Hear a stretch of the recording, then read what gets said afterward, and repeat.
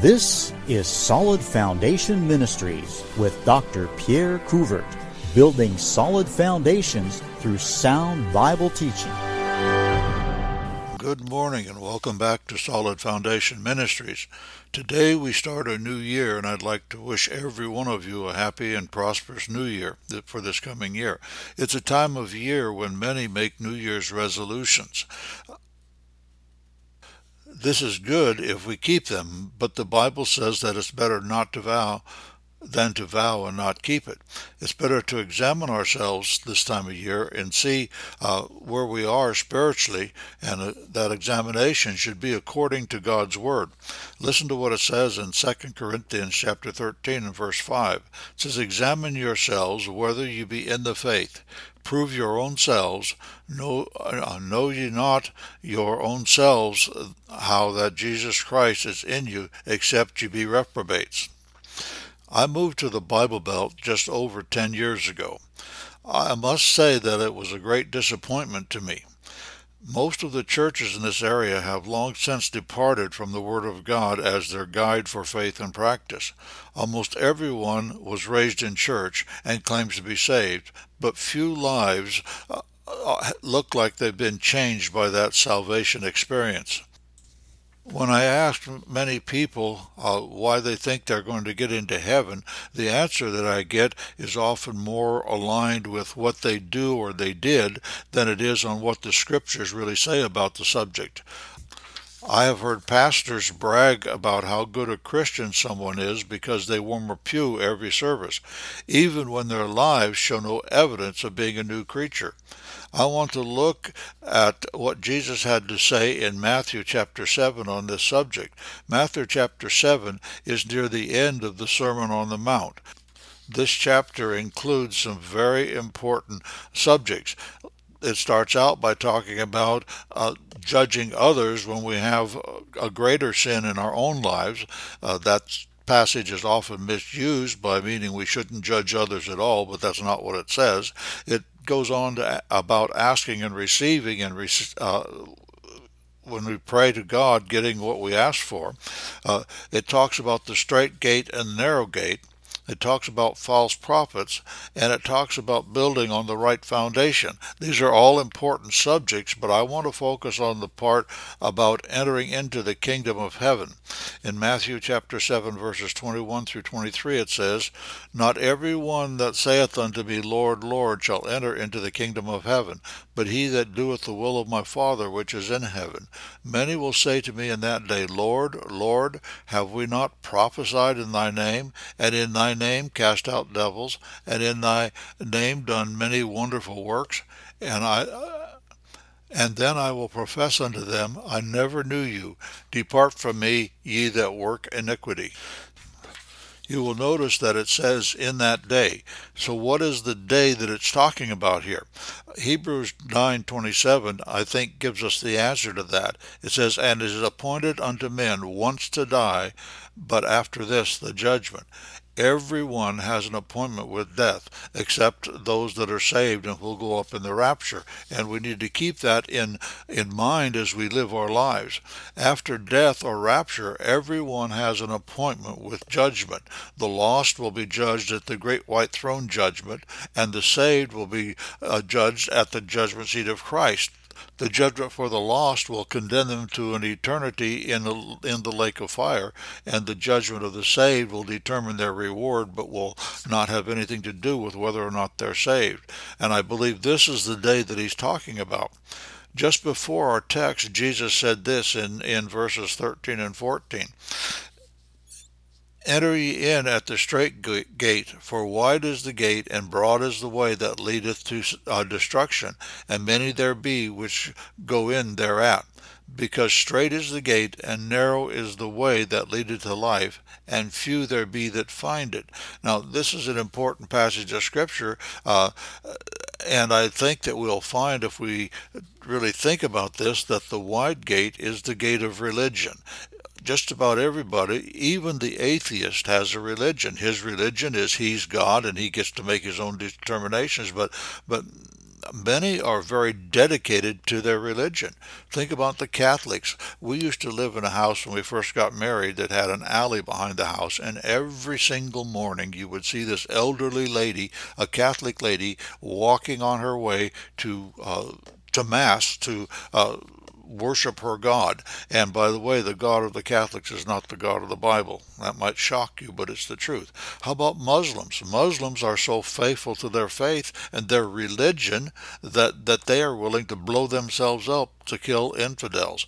Then the Mormons. Mormons are extremely faithful. I have a Mormon side of my family, and they're extremely faithful. They're good people. They try and live good, clean lives, and they're faithful. So the gate of religion isn't a bad gate in that sense. This gate is attractive, though, because it makes us feel good. It makes us feel like we've done something to merit getting into heaven, that we've earned our way there. Many try to enter heaven through this gate, but it leads to destruction. And it's sad that that's where most people try and go, but they do try and get through this wide gate. Then there's the straight gate. Now, the straight gate, that word means narrow. It's not something and it's a straight line. It's a narrow, straight, like the Straits of Gibraltar, which is a narrow passage between the Mediterranean Sea and the Atlantic Ocean. It's not what we do, it's what he has done, and it's trusting in that and that alone that gets us into heaven, and there's no other way. It's a very narrow gate, which means that we have to go through it by ourselves, one at a time. We can't go on somebody else's coattails. We can't take anybody through with us. We can't take any baggage with us. But this gate leads to everlasting life.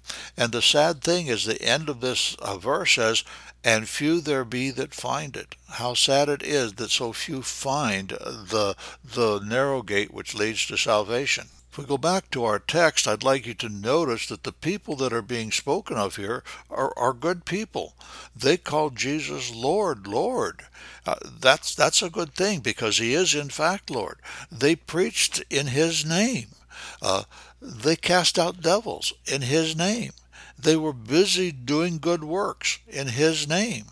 They did it all in his name, but it was all vain because they hadn't entered in at the straight gate. They were doing things to merit their salvation instead of trusting in Christ. I want you to really notice what Jesus had to say about these people. He said, I never knew you. Notice, never knew you. He told them that they were to depart from him. Why? Because they were workers of iniquity. Now, they were doing good things, and they were doing it all in his name. But he said, depart from me, you workers of iniquity. These people, in spite of all their good works, all the things that they did in the name of Jesus, will not enter into the kingdom of heaven. And how sad it is. I think of people like Mother Teresa and all the things that she did to help the people in Calcutta in their poverty and in their sicknesses, all the things that she did. These good works, she did them in the name of Jesus, but she would not preach the gospel to these people. She let them die in their own religions. So that shows where her real faith was, but she was trusting what she did. What does it mean to do the will of the Father? Because it says only those who do the will of the Father. That sounds an awfully lot like a works-based salvation, doesn't it? Well, let's look at the will of the Father and see what it is. In John chapter 6 and verse 40, it gives us the answer to that question. And this is the will of him that sent me. Now that would be the Father, that every one which seeth the Son and believeth on him may have everlasting life, and I will raise him up in the last day. We see here that the will of the Father is that we see the Son and that we believe on him. They must see him, first of all, as the Son of God.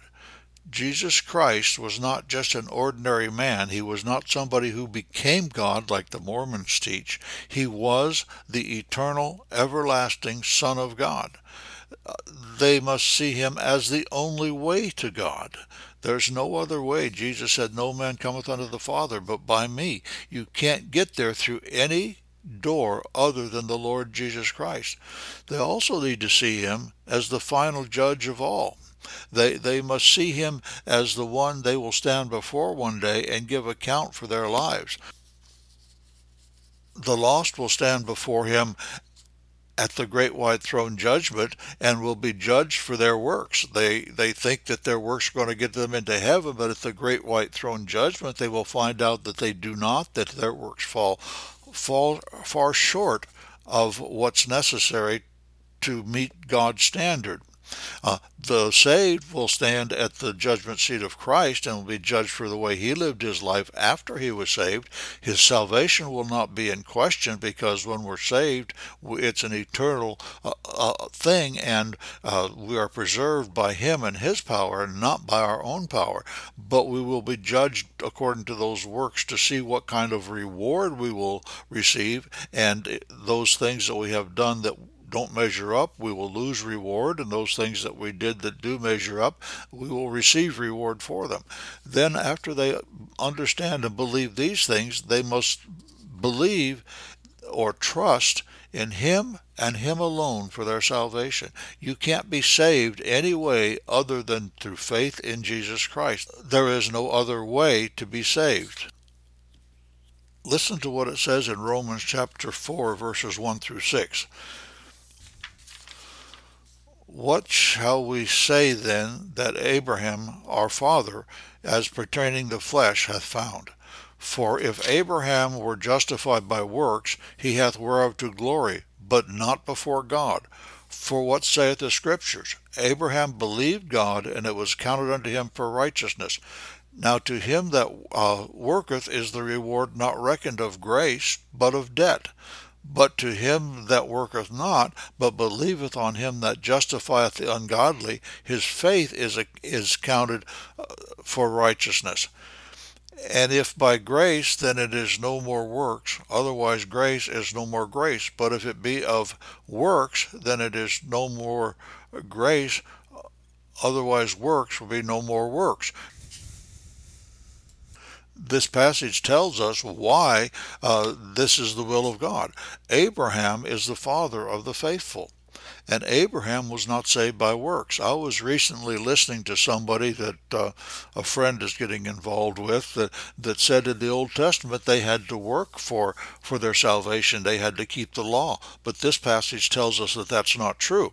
If we're saved by works, then the person who is saved is the author of his own salvation, and he's the one that receives the glory. It says that not before God. None of us are going to be able to stand before God in glory. When we see him, we're going to realize just how small and insignificant we are. If a person is saved by faith, then God is the author of salvation, and God receives all the glory. It's time that we get to the point of realizing that salvation is not about us. It's something that God has done so that he can receive glory through our salvation. In Ephesians 2:8 and 9 it says, For by grace are you saved, through faith, and that not of yourselves, it's a gift of God, not of works, lest any man should boast. And this is just reiterating what Paul said in Romans when he wrote to the Romans. If salvation is by grace, then it cannot be by works. It's impossible that our works can earn our way to heaven. Doesn't mean our works aren't important, but it means they don't earn our way to heaven. Our works follow salvation.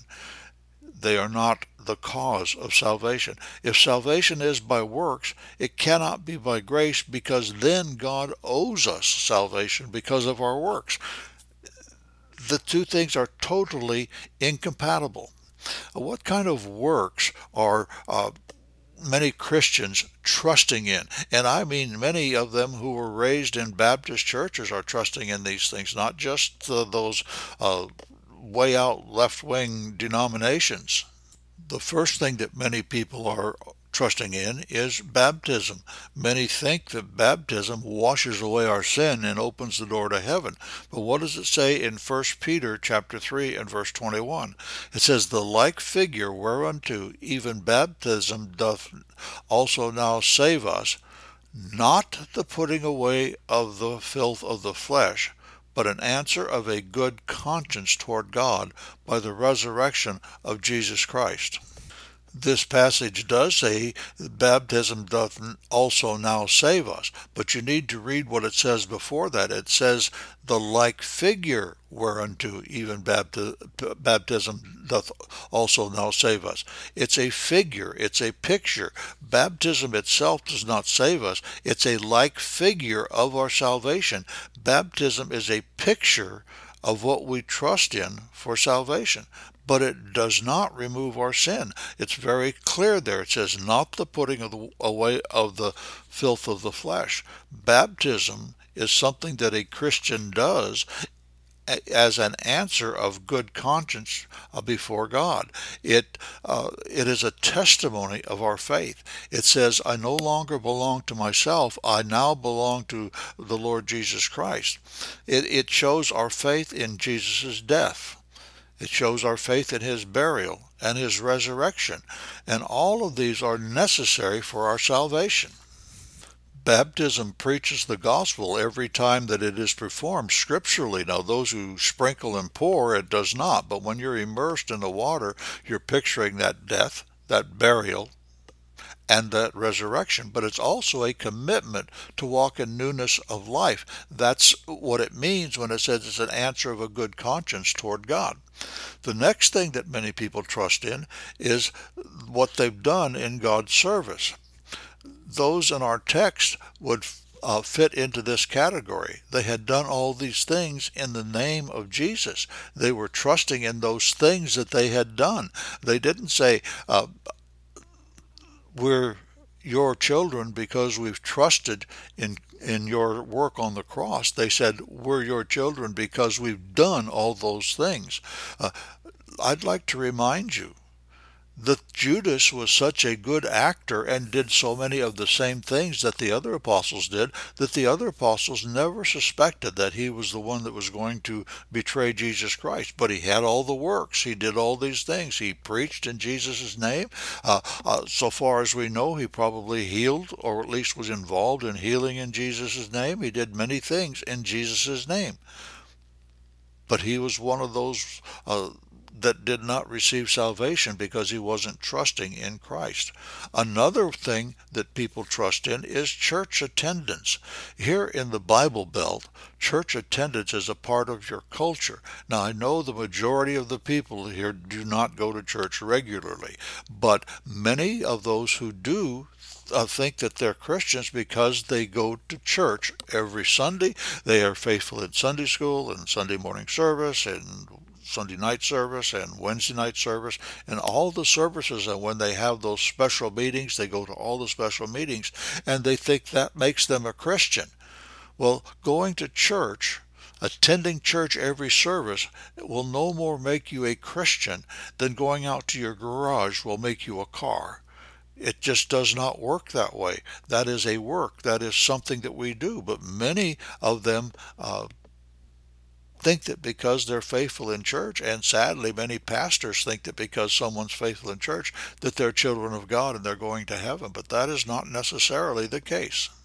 This next one's going to shock you a bit, but believing in Jesus is not sufficient either. It is often said, just believe in Jesus and you will be saved.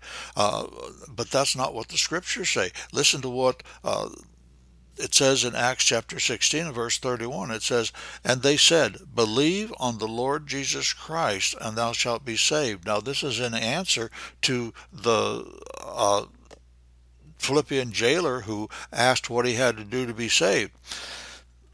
This is the most clear passage in the Bible when it tells us the object of our faith. The object of our faith is the Lord Jesus Christ. The Lord. He's the one to whom we must give account. He's the one who gets to set the rules and say what we should do. He is Jesus, which means Jehovah, our Savior. He is the Christ, which means he's the anointed of God and the only one that can save. He's not simply sweet Jesus who allows us to continue just as we were before our salvation. Another thing that people are trusting in is praying a prayer. This again will shock you. But just because you said a prayer doesn't mean you're going to get into heaven. We're often told to pray and ask Jesus into our hearts, but where do you find that in Scripture? I challenge you to show it to me. You'll say, well, the Bible says we're supposed to call upon the name of the Lord and be saved. Yes, we are, but that means to acknowledge Him. It's not a prayer. Acknowledge Him as who He is, because if you look at what Paul said, he said, believe on the Lord Jesus Christ, and the jailer did not pray. He just believed. The Ethiopian eunuch, when he asked Philip if he could be baptized, was told, "If thou believest with all thine heart, thou mayest." No prayer was required. It was believing that saved. Is it wrong to pray at the time of salvation? Of course not. But it's not the prayer that saves. And if you're trusting on the fact that you said a prayer, you're not trusting in the right thing. And we need to remember that because it's faith in Jesus Christ that saves, not faith in having prayed the so-called sinner prayer, which is not found in the Scriptures. None of these things that I've mentioned are things that Christians should not do. A Christian should get baptized, but he's baptized because he's saved. He's baptized after he believes, not in order to be saved. We're to do things in God's services. Like I mentioned, Ephesians 2:8 and 9, it says we're saved by grace through faith without works. But in verse 10, it says, for we are His workmanship, created in Christ Jesus unto good works, which God hath before ordained that we should walk in them. So we're to walk in good works as Christians, so it's not wrong, but they don't save us. Church attendance. You should be in the church where your membership is every time you can be, and if you're out of town on vacation or something and it's a church day, you should find a church that's a good Bible-believing church and go there, because you should be in the services all the time. But that does not make you a Christian. You're not a Christian because you go to church. Believing in Jesus, well, that's just a light version of what the Bible says. The Bible says believe on the Lord Jesus Christ. And without believing on Him in the fullness of His person, and believing and trusting the fullness of His work, His death on the cross, His shed blood, His burial, and His resurrection, you remember the Bible says that He died for our sins, but He rose again for our justification. And it takes believing that whole thing and believing on the whole Jesus. It is not wrong to say a prayer at the time of salvation. As a matter of fact, it's not bad at all to say that, thank you, Lord, for coming and dying on the cross so that I don't have to go and spend an eternity in hell. These things are not wrong, but they are not what saves. It is faith in Jesus Christ that is the channel that brings God's grace into our lives and saves us. And by the way, I might add that if that grace does not change your lives, if it doesn't make you a new creature, then something is dreadfully wrong with what you're trusting in. And that's why we see so many people today who profess to be Christians. They go to church all the time. They even say, Lord, Lord, all the time. There are some that don't. Sometimes it seems like they can't say a sentence without having Lord in it. And by the way, that's using the name of the Lord in vain when you make it such a trivial word that it's part of your constant conversation, even when it's not glorifying God. But we're not saved because we've done these things or anything else, even though, like I said, we are to do them. They do not save. Now that I have successfully ruffled some of your feathers, let me bring this thing into a conclusion, because I've been talking about examining ourselves to make sure that we're saved, and it says to make sure we're in the faith. But how about those of us who are saved? Should we examine ourselves also at this time of the year? Yes, I think that we should. Remember, the first people we're talking about are those wide-gate converts that are converted to the religion. Now those of us who are truly converted to Jesus Christ, it's a new year. We should evaluate our last year and see how we did in God's service, see how faithful we were to God's precepts. And we should commit ourselves in the new year to being more faithful. I know a lot of people that I have no doubt they're saved. They have all the signs of being a new creature, but there are certain parts of the Word of God that they do not follow, that they go their own way. They say, well, we don't have to keep the law. Well, we don't keep the law for salvation, but neither did the Old Testament saints. We're under grace. The Old Testament saints were under grace, but we're to live according to God's precepts, and we need to check ourselves out, see where we've drifted off, because we all have a tendency to drift off from time to time. Need to pull ourselves back on track and start out the new year with a commitment to serve God. So while I challenge each of us, myself included, to examine ourselves, to see whether we're really living in the faith, living the way the Bible tells us to live. Now, let me point this out. The faith is the system of doctrine that's laid down in the Scriptures. It's God's principles. Are we really living by them? Do we excuse certain things? And I'm going to be a little touchy here because I need an example, and it's the one that always comes to my mind. How about you women? Do you believe what it says in Titus chapter 2 when it says that women are to be keepers at home? Husbands, do you believe it and try and make it so your wife does not need to work? The question is this: are material things so important that you've got to have that second income to live? Like I've said before on this broadcast, I've always been on the lower end of the income spectrum, but I've never been without what I need, because God has promised to provide His faithful children all that they need. And my wife has worked at home. She has taken care of her family. She's followed the principles of Proverbs 31, and we've managed to get along just fine, in spite of the fact that she hasn't worked outside the home. Your wife does not have to work outside the home unless you've got so many bills, because you've got to have all your toys. And I know I'm being a little harsh here, but folks, are we living according to the precepts of God? That's the point I'm trying to make. I believe that it's probable that if you listen to my broadcasts on a regular basis, and if you're listening this morning as I say these things over the air, that you are probably saved. But how are you doing on living up to the principles of God? What are you going to hear when you stand before the judgment seat of Christ? Now, if you're trusting in anything other than the work that Jesus Christ did on the cross, the Bible says it's through faith in His blood. It's the blood that He shed on the cross that saves us from our sin. It's not our baptism, it's not our good works, it's not our church attendance, it's not any of those things. It's His work on the cross. If you're trusting in anything else, you need to settle that issue today before it's eternally too late. None of us have any guarantee that we will see tomorrow. If you're a Christian, how are you doing in following God's principles? Well, this message has mostly been addressed to those who are trusting something they have done for salvation. Those who truly trusted Christ need to do a self-examination also.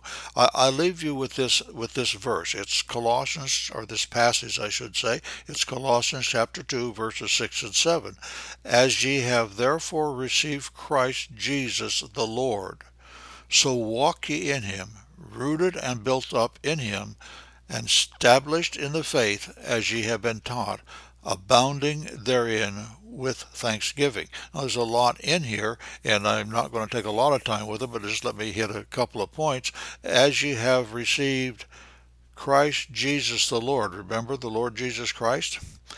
Then it says, walk in Him, rooted and built up in Him, and established in the faith, the principles of God, as ye have been taught, and doing so with thanksgiving. Now, I'd like to wish each and every one of you a happy and glorious New Year in the service of God, in the service of the Lord Jesus Christ. You have been listening to Solid Foundation Ministries from Lenoir, North Carolina. Dr. Couvert has 35 years in the ministry as a former missionary and pastor. He is available for revivals and various conferences on missions, Bible, Baptist heritage, and the family. To find out more, go to our website, solidfoundationministries.com, or call 828-244-6505. Remember, the Christian life is not about you. It's about God receiving the glory.